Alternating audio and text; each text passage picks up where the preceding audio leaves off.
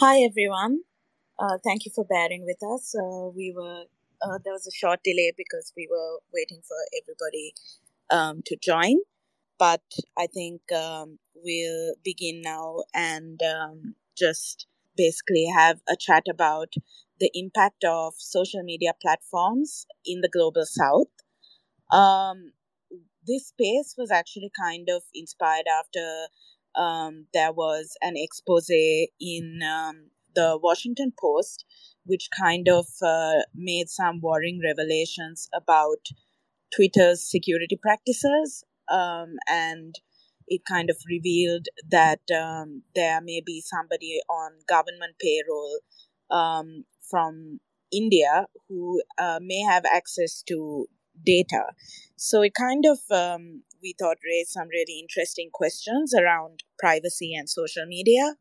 And that was kind of what in this discussion.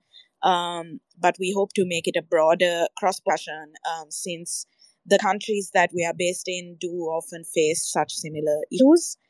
So I'm going to hand off now. And before I do that, I'm just going to give a quick introduction of our speakers and moderator. So we have with us Harshaman Maharjan, who is a senior researcher from Martin Chowdhury in Nepal. We have Hija Kam, who is a digital rights advocate from Pakistan. And this session will be moderated by Apar Gupta, who is the co founder and executive director of the Internet Freedom Foundation from India. Welcome, everybody. Thank you everyone for joining us. So, social media, I first to just set context, is very integral to a lot of the work which is also done in civil society, but then also presents challenges and also causes a lot of threats which emerge. So, just from my own perspective in India, over the past 8 years, um, the amount of teleconnectivity has gone from about 80 million internet users to about close to now 800 million. And this is also reflected in the use of social media platforms, where India has very high numbers of people who use, for instance, YouTube as a search engine. And I've seen that quite often. So at the same time, there are disinformation, there are online abuse and threats. But just to set the scene a little, I'll posing a question to the panelists here, first to Hija. And how has increased social media use impacted society in Pakistan, for instance, both positively and negatively, knowing my own experiences from India? Are there any similarities? Are there any distinctions? And what role is it playing right now for activists, both as an enabler but also as a threat? So, this is an open question to just start this conversation. Thank you so much, Upper, for posing this question, and really glad to connect with you again. In terms of Pakistan, social media definitely plays a very significant role, both negatively and positively. I am sort of against demonizing social media for the negative aspects that we see it playing, because, of course, we understand and we also acknowledge that whatever we see online on these social media platforms, it's just a mere reflection of how the societies are. So I generally refrain from, labeling social media or technology itself as negative. But of course, there are repercussions of using this tool as, to sort of um, advance um, any sort of violence that we see around us, or any sort of negativity that we see around us. And we've seen that as use of social media has increased, we do see that the reflection of society's behaviors are also replicating on these platforms. So in Pakistan, essentially, we do see that a lot of grassroots movements, and also a lot of other kinds of movements, political discourse, they start from social media more than they start from, or they gain popularity from social media, let's put it that way. we have an example, a very good example of the movement, the Aurat March, an annual march that the organizers of the movement um, uh, put together every year on Women's Day on March 8th. That movement started through social media. A bunch of women came together and then they started to talk about how we can turn it into a movement. But then all the backlash that we see against this movement has also been originating or resulting in online violence against these organizers or movement builders as well. Similarly, political movements, similarly, disinformation campaigns. I can point out hundreds of cases where we've seen how social media has played a role in advancing violence against oppressed communities. Right now in Pakistan, on Pakistani Twitter, there is a whole conversation about how this one transgender protection act, transgender safety act, I don't exactly remember the title, but how it legalizes. This is what the people who are against the act, they say that it legalizes same-sex relationships or same-sex marriages in the country, which is of course a lie. But people who have not also read the bill, they have not understood what's written in, have not read the act and have not understood what's in the act. They're just, piling on the existing hate that is coming from certain sections of the society, which are, of course, the extremist sections. And they're just piling that hate on top of each other without actually giving it a critical thought, without actually understanding what the act is about and what it essentially entails. So the point is that we do see that social media does have a lot of negative aspects: violence against women, violence against trans communities, violence against women journalists, activists, and just generally journalist community as a whole. A lot of hate is, directed towards women political leaders as well. So this is generally a trend that doesn't stop based on who you are or your or what your profession is.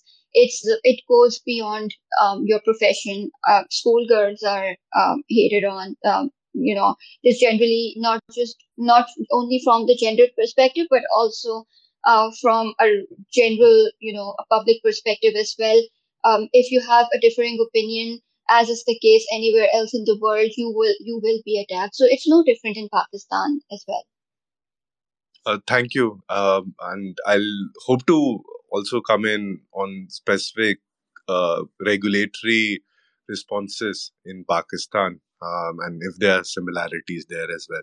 But before I do that, Harsha, what's been the experience in Nepal? I have people enthusiastically taken up social media with all the good as well as the bad. Yes, thank you very much for this opportunity. As you mentioned, I'm basically a researcher, so I will try to understand the perspective from both sides. As the previous speaker mentioned, we know that technology itself is, in a way, sometimes blamed for wrongdoings and others, or in media studies we call sometimes people try to present media as a scapegoat. So when you think of the positive aspect, which are many, I think that social media have given opportunities to people who don't have access to traditional media. Now, due to this, they can connect and they can even express their views and concerns about social issues and everything. Actually, as we have seen in other countries, even in Nepal, I think there are few movements, maybe some like Me Too movement and others, which started from social media. That means there are many movements which in a way started from social media, because we know that social media help us to organize easily or even cheaply. So this is the good aspect which we should not forget, that now uh, even activists, they can raise their issue or even general people can say put their voices on public issues. So so in other side, now there are many issues. As I just mentioned, now everybody can put their views. So in that case, that means these views can be both extreme views or maybe mild and others. So there are issues of hate speech, as previous speaker mentioned. In case of Pakistan, I think this is happening all over the world, and there's a huge studies about in a way online violence against journalists or against right activists or people who are in a way who have liberal belief. So this in a way issue of hate speech has become very problematic in Nepal as well. So also think that this social media have in a way even gave platform for some people to criticize, which is in a way better, which is needed in democracy. But in when it become extreme, in a way, it has become a tool to spread hate speech or provide in a way hateful comments to women journalists or women or people from different caste or ethnicity or even Dalits and others, or even sexual minorities and others. So this is one aspect which we should forget when we think about freedom of expression in South Asia or in Nepal. And another case I think is misinformation, which is related to in a way freedom of expression, which in a way um, we can say which is not good for the society in terms of fake news and others, which has increased after COVID pandemic and even before that. And this misinformation has become easy because everybody can put content on social media, as I mentioned earlier. When we think about traditional media, there would be there are gatekeepers like editors and others who would have checked the content which would pass to the general people. So it has increased the issue of fake news or even there are misleading information passing in media or in social media. But there are also, in a way, other fact-checking mechanism as well. And one issue we shouldn't forget about is social privacy. How, in a way, privacy has become, in a way, myth now that in a way business model is based on privacy. So this we should way remember or think about when we talk about social media in Nepal or in South Asia. Thank you very much. Harsha, I realize I didn't ask this, but in terms of patterns of use for social media platforms, which is the most predominant? Do people use Facebook more than YouTube or TikTok? What's if you do anecdotally or from data know that what is of course it differs as per age group as well, but what are the more popular social media platforms? Is it the same India? Everything works generally in terms of Facebook having a large user base, YouTube also having a very high number of users who visit the platform but also have now become users, and uh, like WhatsApp also being used more socially, people creating groups there. What's the pattern of usage? Um, right now, I don't have data, but I think that the most popular social media in Nepal is Facebook. There's no doubt about that. General people, or even I believe that people who are literate, they have accounts in a way on Facebook. So I think Facebook is the most popular social media.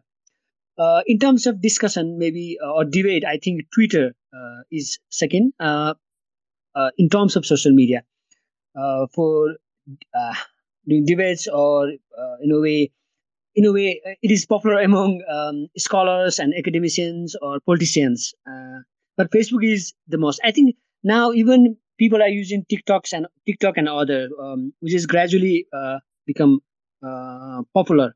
As I mentioned, I don't have data right now, but I think from my experience, yeah, Facebook. So in Facebook there are many users in Nepal. Ija, I'll post I'll pose the same question to you in terms of patterns of usage, largest platform, or the one which is being used most actively by young people, or it's showing growth. And I again say YouTube because I do think that we don't consider it in online ecology as a social media platform or WhatsApp. It does have a very deep social function also attached to it beyond just interactivity. So, but not to steer that or prompt it from my side, but what's the experience in Pakistan in terms of social media platforms, much more generally, which are being used more than the others? So Pakistan is very similar to India and Nepal as well. We most of the people consider Facebook as the internet. And I remember about the campaign that you were also part of regarding the net neutrality, regarding internet in India years ago that you worked on. It's exactly very similar in Pakistan. Facebook is considered the internet, but more and more people are also, we do see that there is a lot of usage or increased usage on YouTube. Absolutely right, that we're not considering the impact of YouTube on on conversations. So right before, currently I'm associated with Association for Progressive Communities, but before that, when I was working with a local non-profit, Media Matters for Democracy, I worked on a research with another researcher who was actually looking um, misinformation on YouTube and how it's prevalent. And we actually do not look at it as critically as we do on other platforms. So I completely agree with the impact of YouTube, the usage of YouTube. More and more people are referring or moving into the YouTube landscape as well, be it for information, access to information, or be it for content creation as well.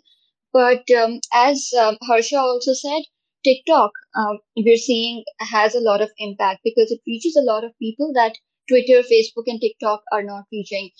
For example, there was just one conversation last week happening in Lahore where panelists and speakers have been talking about how they've been getting information about Pakistan's floods, real time information on TikTok. So it does tell you the impact and the sort of the kind of usage that TikTok has within these communities that other platforms do not reach. And on that note, I think Twitter remains the platform that is not used by most of the people. It's probably 2% of the total internet users in or social media users in Pakistan. But we do see that the impact of the conversations that happen on this platform is the strongest because it does the conversation, political conversations, and also um, the conversations that are happening on media as well. So yeah, this is where I'll end the my intervention on this. But yeah, I do agree that YouTube does have a lot of impact, and we need to see it more critically.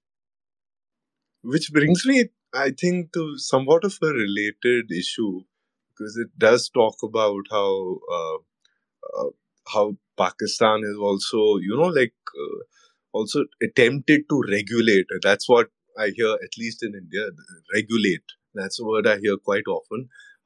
Social media from the perspective of actual social harms which happen, but somewhat from my own experience in India, end up without addressing those harms, sometimes just consolidating greater power for the government. And that kind of is done more through a ministerial function, which directly places a government executive authority in a direct conversation and has power over a social media platform as opposed to a regulatory entity. But what's been the experience in Pakistan? Specifically, I want to ask around the electronic crimes law, which was introduced as per its stated purpose to address leaking of intimate photos and videos and online harassment. Has this been effective in curbing such practices? And have social media companies themselves been accused of abetting the violation of the law? How has it been seen actually? So thank you for actually asking this question, because this has always been a concern in Pakistan. Because when the Prevention of Electronic Crimes Act, or the Cybercrime Law, was passed in 2016, we as civil society have been constantly telling the government that there is literally, the law is being drafted to abuse against freedom of expression. It's not going to protect the people that you are claiming it will protect. So, in when it's implemented all as well, we see that it was, of course, you're right that it was passed to quote unquote protect the daughters of the nation, but the daughters of the nation are still not safe against from the harms that the law promises to protect from. For example, Section 20 of the law, it talks about it criminalizes defamation essentially, and it has the particular law has been used to silence women who have been speaking up against their experiences of violence on the internet. So this particular section, I don't know if you're aware of the case. I don't know how many of you are aware of the case regarding the singer Misha Shafi and Ali Zafar. Um, the singer accused another, this person of sexual harassment on the internet, and the person used this particular law, this particular section of the law, to try to intimidate and silence the survivor of abuse. And it has been the case for other people, and it has been used against people who spoke in favor of the survivor. So, and this has been a pattern, because when one incident or one um, case that has gotten media attention has been used to, or the law has been used in one particular instance, then other people are going to use it for their benefit as well. So that's just one example. But then also Section 21 of the law, it talks about, it criminalizes non-consensual use of intimate images, which we commonly call revenge porn, for example. And there are applications or over applications that are being sent to the Federal Investigations Agency, which is the implementation authority under the cybercrime law. And they talk about these all of these applications refer to, the non-consensual use of intimate images, or the images that have been morphed or photoshopped to portray as something that they were not originally. And when these people go to the investigating authority, they are, rather than actually giving them the recourse that they're looking for, or the help that they're looking for, the investigations authority has been, or the people sitting in these offices, they start harassing people. I know countless women who have reached out to me in the past 5 to 6 years since has been passed, that we went to the FIA, and the investigations officer that was assigned on my case, he has sent me a very explicit message, and essentially they are being harassed. So we see that the law was passed, but the implementation was still, was not is not effective. But it's not. It's only the case that the ineffective implementation is only when it's the matter of gender-based violence, where this law is used. In contrast, if we take cases against journalists, cases that criminalize freedom of expression, that criminalize dissent, or cases against dissent, this law has been terrific in implementation. Like, there is no problem at all when we see how the law is being used to silence dissent. And we already know that um, this kind of draconian laws, they're passed to sort of intimidate citizens, and to control them, so to speak, just to sort of um, not have any kind of dissent, any kind of disagreement from the status quo. So, cybercrime law, or the Prevention of Electronic Crimes Act of Pakistan, it has not been very effective in terms of what it was supposed to do.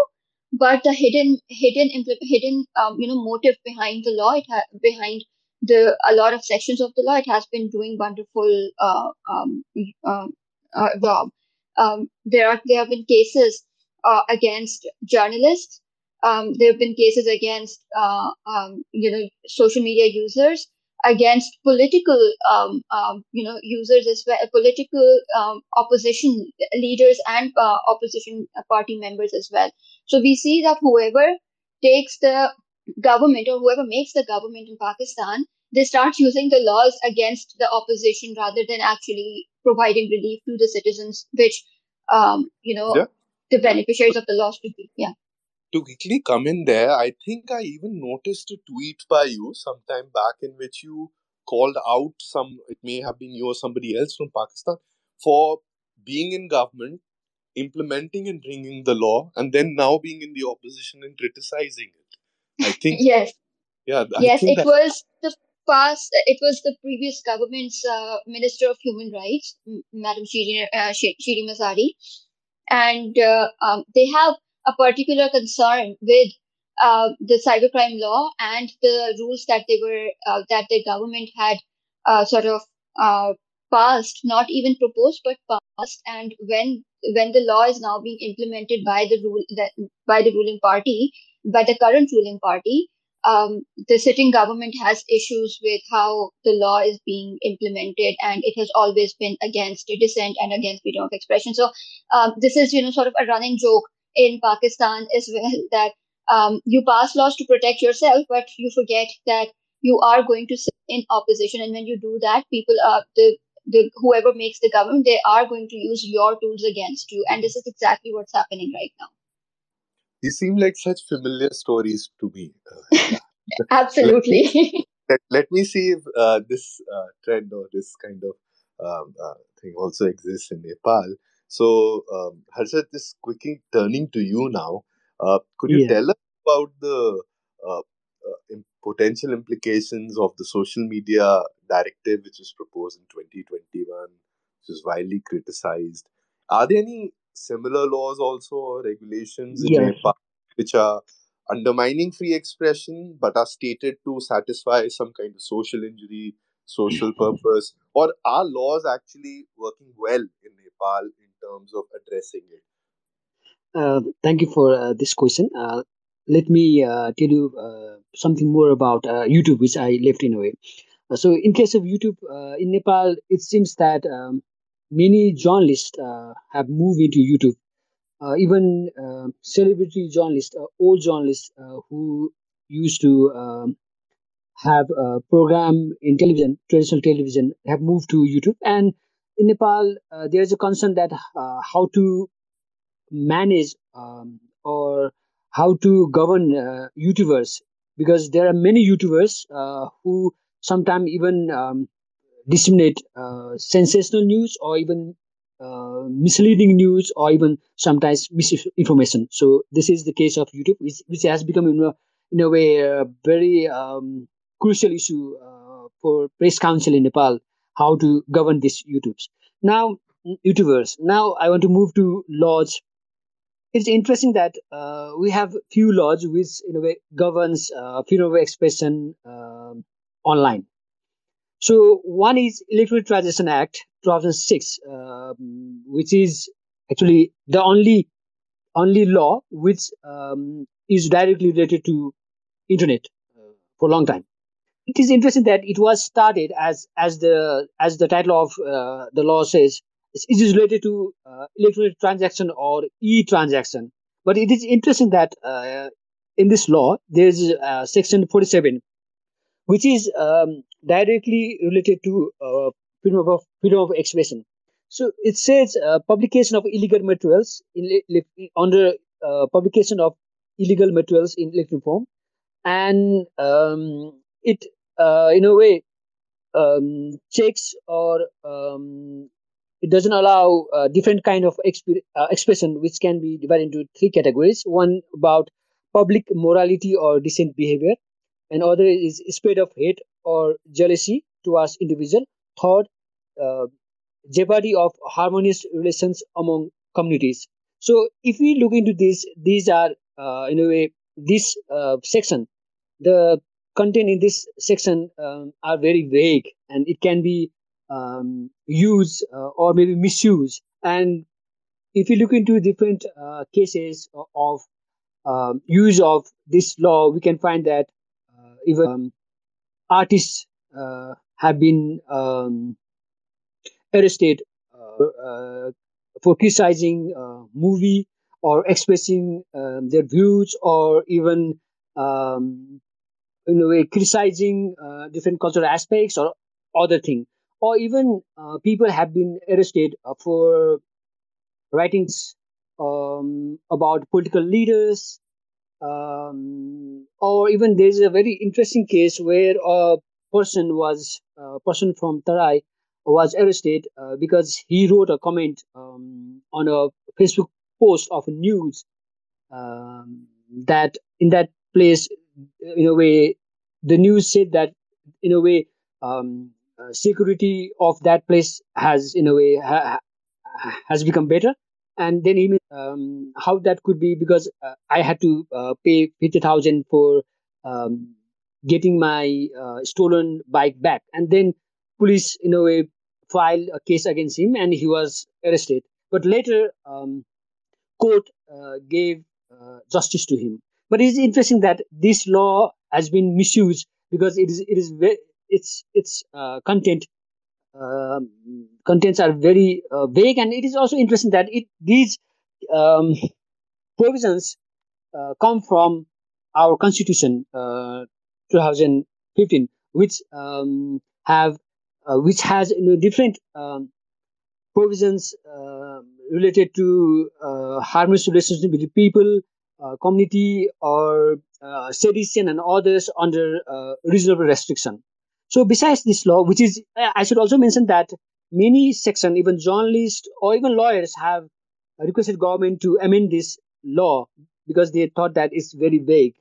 And that's why later in 2019, IT bill, information technology bill, was, brought, but it was criticized as well.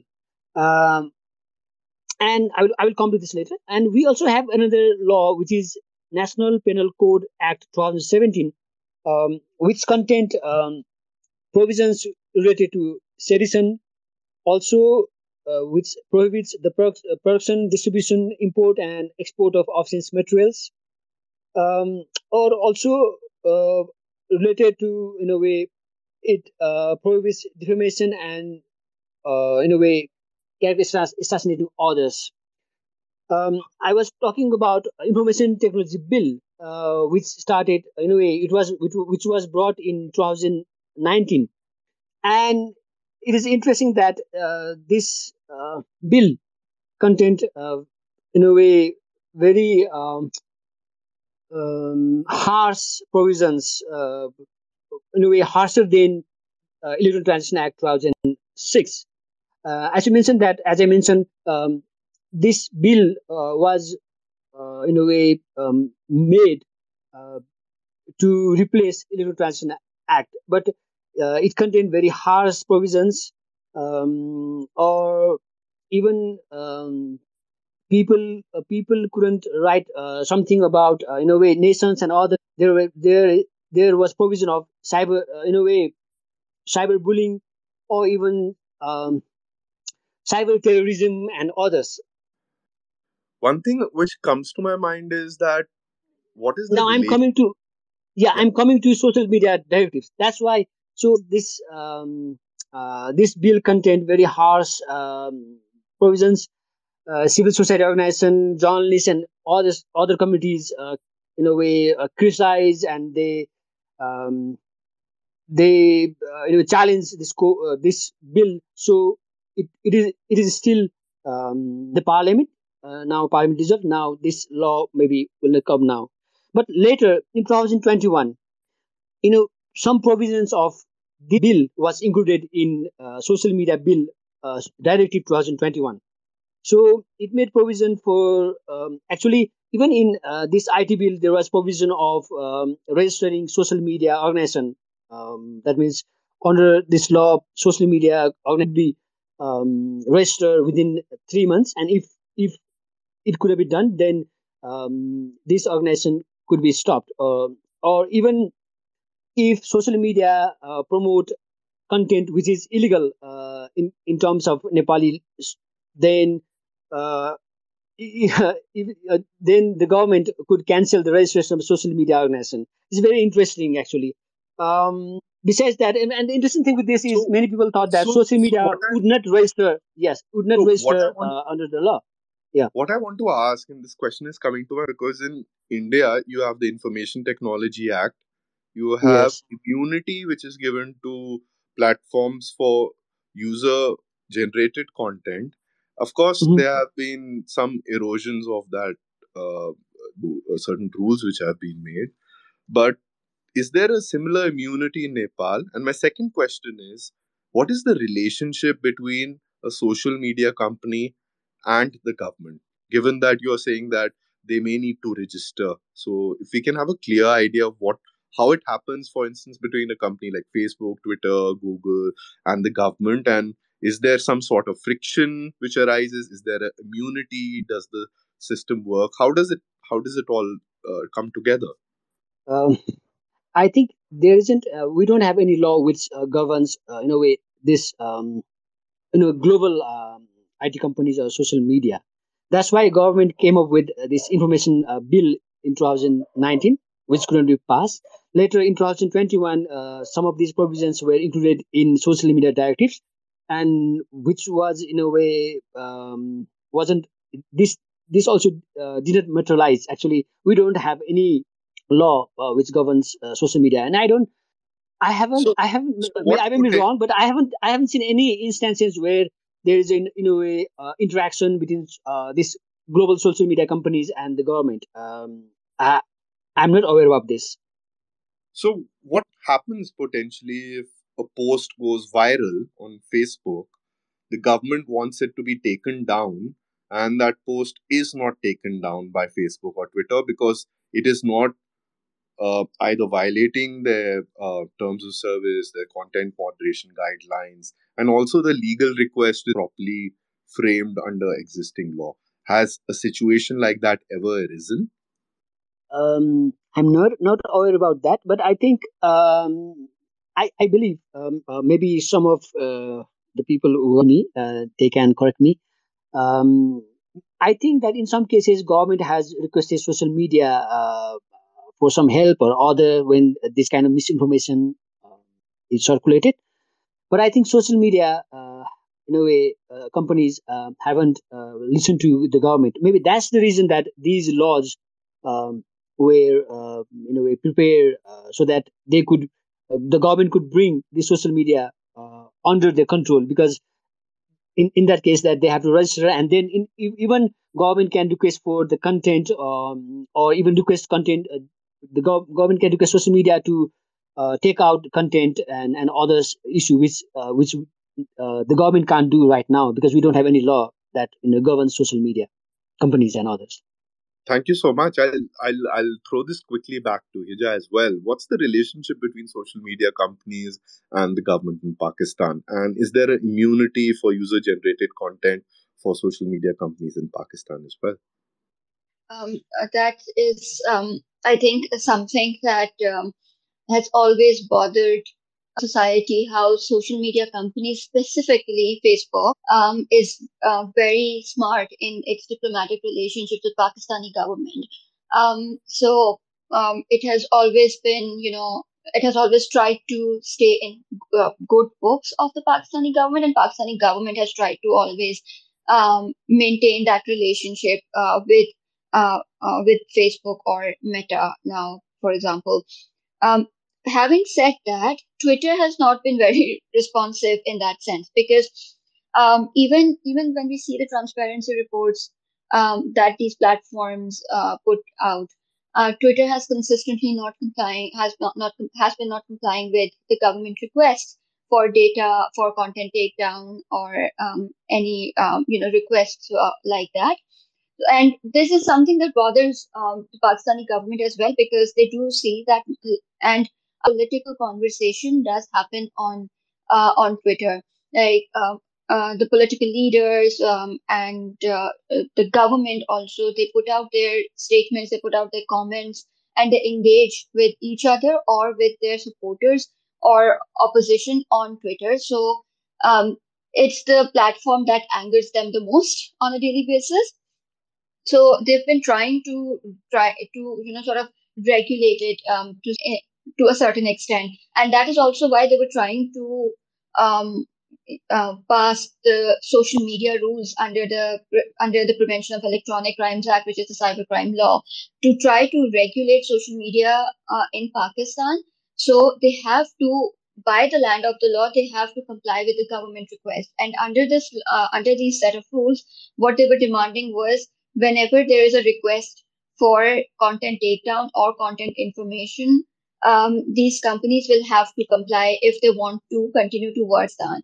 So, in response, the Asia Internet Coalition had said that if these rules are passed and implemented, we're not going to work in Pakistan. So we do see that there is retaliation or sort of denial to engage or to comply with these sort of laws. But we also see that companies like Facebook and TikTok, particularly, these two have constantly been engaging with the governments on different levels and have also been complying with a lot of requests as well.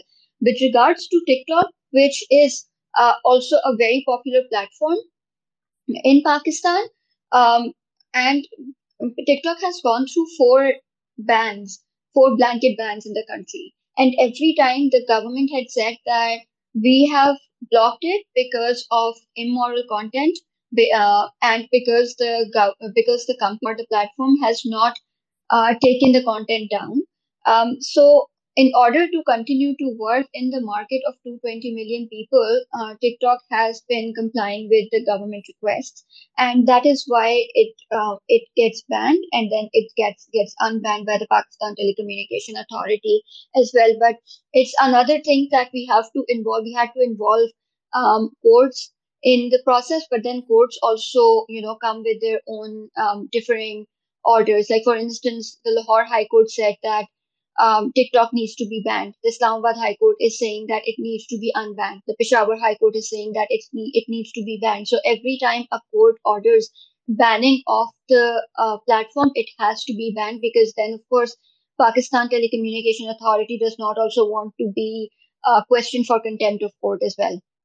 So they do that, but then the last update from earlier this year is that the Islamabad High Court said that it should be unbanned. So now it is working right now. But then, of course, alongside it, social media companies are also complying with the government demands and the government's regulations, which are not, honestly, they're not on paper, but whatever the government says, these companies have to comply with in order for them to continue to work in or continue to have their apps accessible in the country. So it's sort of a very complicated relationship between corporations and the government in Pakistan. Which brings me to one question which I put to myself, like, considering the tremendous social benefit which social media does offer, and I see it in my own work. For instance, IFF's Instagram, Twitter helps us get our message across, helps us fundraise so much, but at the same time, uh, I question myself: am I contributing to a larger ecology which is also harmful? For instance, online abuse or disinformation by itself. Uh, I think there can be a better social media, but uh, one of the things which may need to change for that would be periodic human rights impact assessments, which are much more country specific.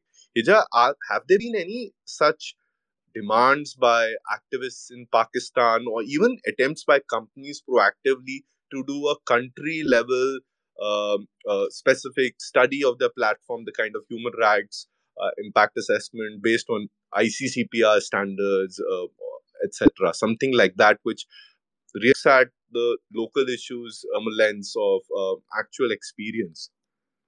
So there have been requests or there have been calls from civil society for human rights impact assessment for sure. But I also know, and we in our work also acknowledge that for these companies, the global south, probably barring India, because of the number of users, because of the market that India sort of proposes to these companies, the most of South Asia has been on, as an has been kept as an afterthought, and this is something that we struggle in Pakistan as a lot.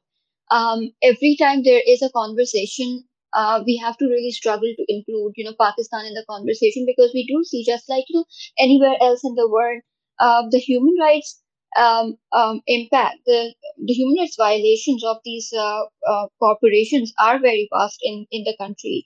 And honestly, there hasn't been anything done on a from the corporations particularly to sort of do a human rights impact assessment report. The max the civil society has done is submitting, these submissions to UNSR for the UNSR reports over the years, and these are compiled by, Digital Rights Foundation, Media Matters for Democracy, and also Bolobi, another organization that used to be around until a couple of years ago. But these are very few organizations, very few individuals in Pakistan who have been adamant in having these corporations do human rights impact assessment in Pakistan, and also third party organizations. But currently there hasn't been any work done apart from whatever the civil society has put forward. Uh, I share your sense of disappointment, Hija. Even the human rights impact assessment in India is not uniform by all social media companies.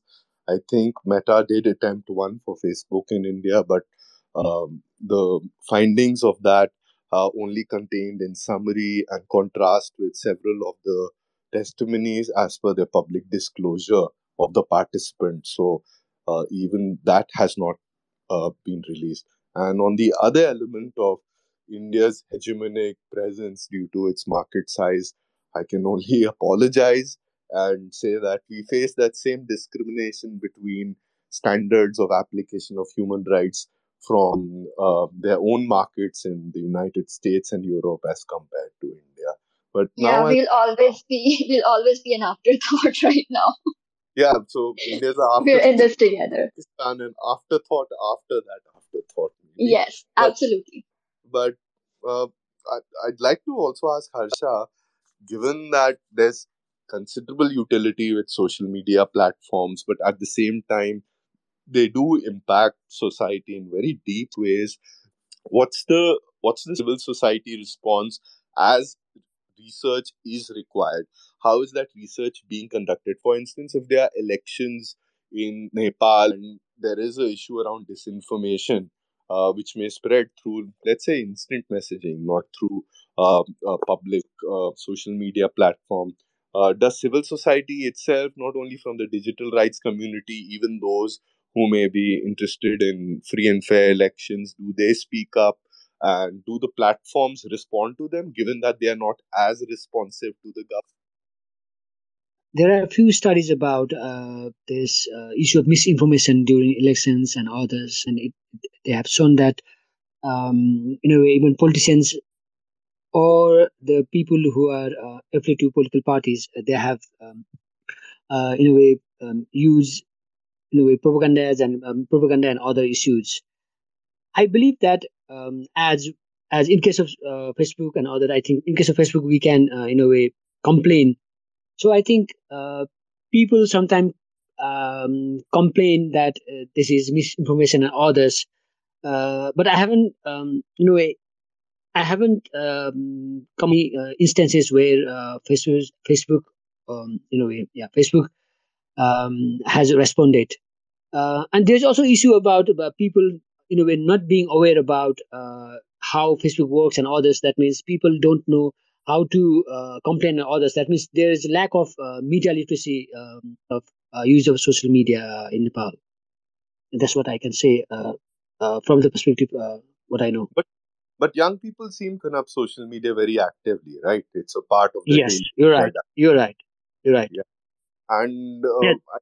I think there's hope there because as more people use social media over a longer period of time, at least some optimism is in order that they start understanding it a little much better when their posts are taken down, their reaches, thoughts like that, have more often than not in India at least, activated more people to think more deeply about freedom of expression, privacy, where is my data going, why am I seeing this No, ad? yeah, it's interesting in case in Nepal that many people, I believe that they don't care about privacy or about other thing. As we have, I was checking earlier, Facebook has done or Facebook's um, uh, Facebook has taken action against the issues related maybe in Brazil, India, and others. I haven't seen any cases of such action taken for the content or Nepali content. So, so I think we don't have such instances. So that's why I'm saying that people often they don't care about privacy or their data going to uh, Facebook or other social companies. So in a way, I think I haven't seen much debate about privacy in social media on social media in a way in Nepal. But does that same debate extend to, let's say, government surveillance or Yeah, things like that? It yeah, does, right? yeah. Yes, it So does. Even we have in a way we have Privacy Act 2018, which okay. deals with issue of privacy and others, I or must even look that I must look that up, given that India does not have a legislative enactment for privacy. So thank yeah, you for that. I'll look yes, that up. But it resonates with me. I'm sorry, I'm intruding a little. I'm cutting you off, but no, uh, no problem. it's. I want to also say that that where there are deeper awareness in India about platforms, I think we have a larger number of people also who have been more economically mobile. They've been in a better place to educate themselves as to the benefits and harms of social media platforms. But at the same time, it's much easier in my work to make an argument on government surveillance as opposed to social media surveillance. Because quite often, even in India, people say that this is the price of this is the economic model of how social media works, and this is what makes it work. This is what also makes it serve content, which what you like because it learns from your behaviors. So why should you have a problem? So I think we are running a bit out of time. But Harsha, any final comments on where do you see Nepal's civil society developing around these issues, or do you think it will take much more time and resources, and the national community does need to pay greater attention there? Yes, I believe. As I mentioned, so I'm a researcher. So I have done few research about freedom of expression in digital world, or even I have done research about privacy. And there are other civil society organizations like Body and Data, which in a way studies about data and its relation with gender or sexual minority and others. So I think gradually there are some organizations which are studying or thinking about privacy issues. But as you mentioned, they are more focused on government. So now we have to think more about this global IT companies, which I want to say as social media companies, and their power related to uh, encroachment of privacy. As you mentioned that now I think, as I already mentioned, privacy has become myth. So now when privacy is related to this business model, so I think there should be more study about these social media companies, how it is functioning in Nepal. Yeah, we should do that. And I want to thank you for giving me this opportunity. No, no, Thanks. not at all. I've learned a lot from you, Harsha.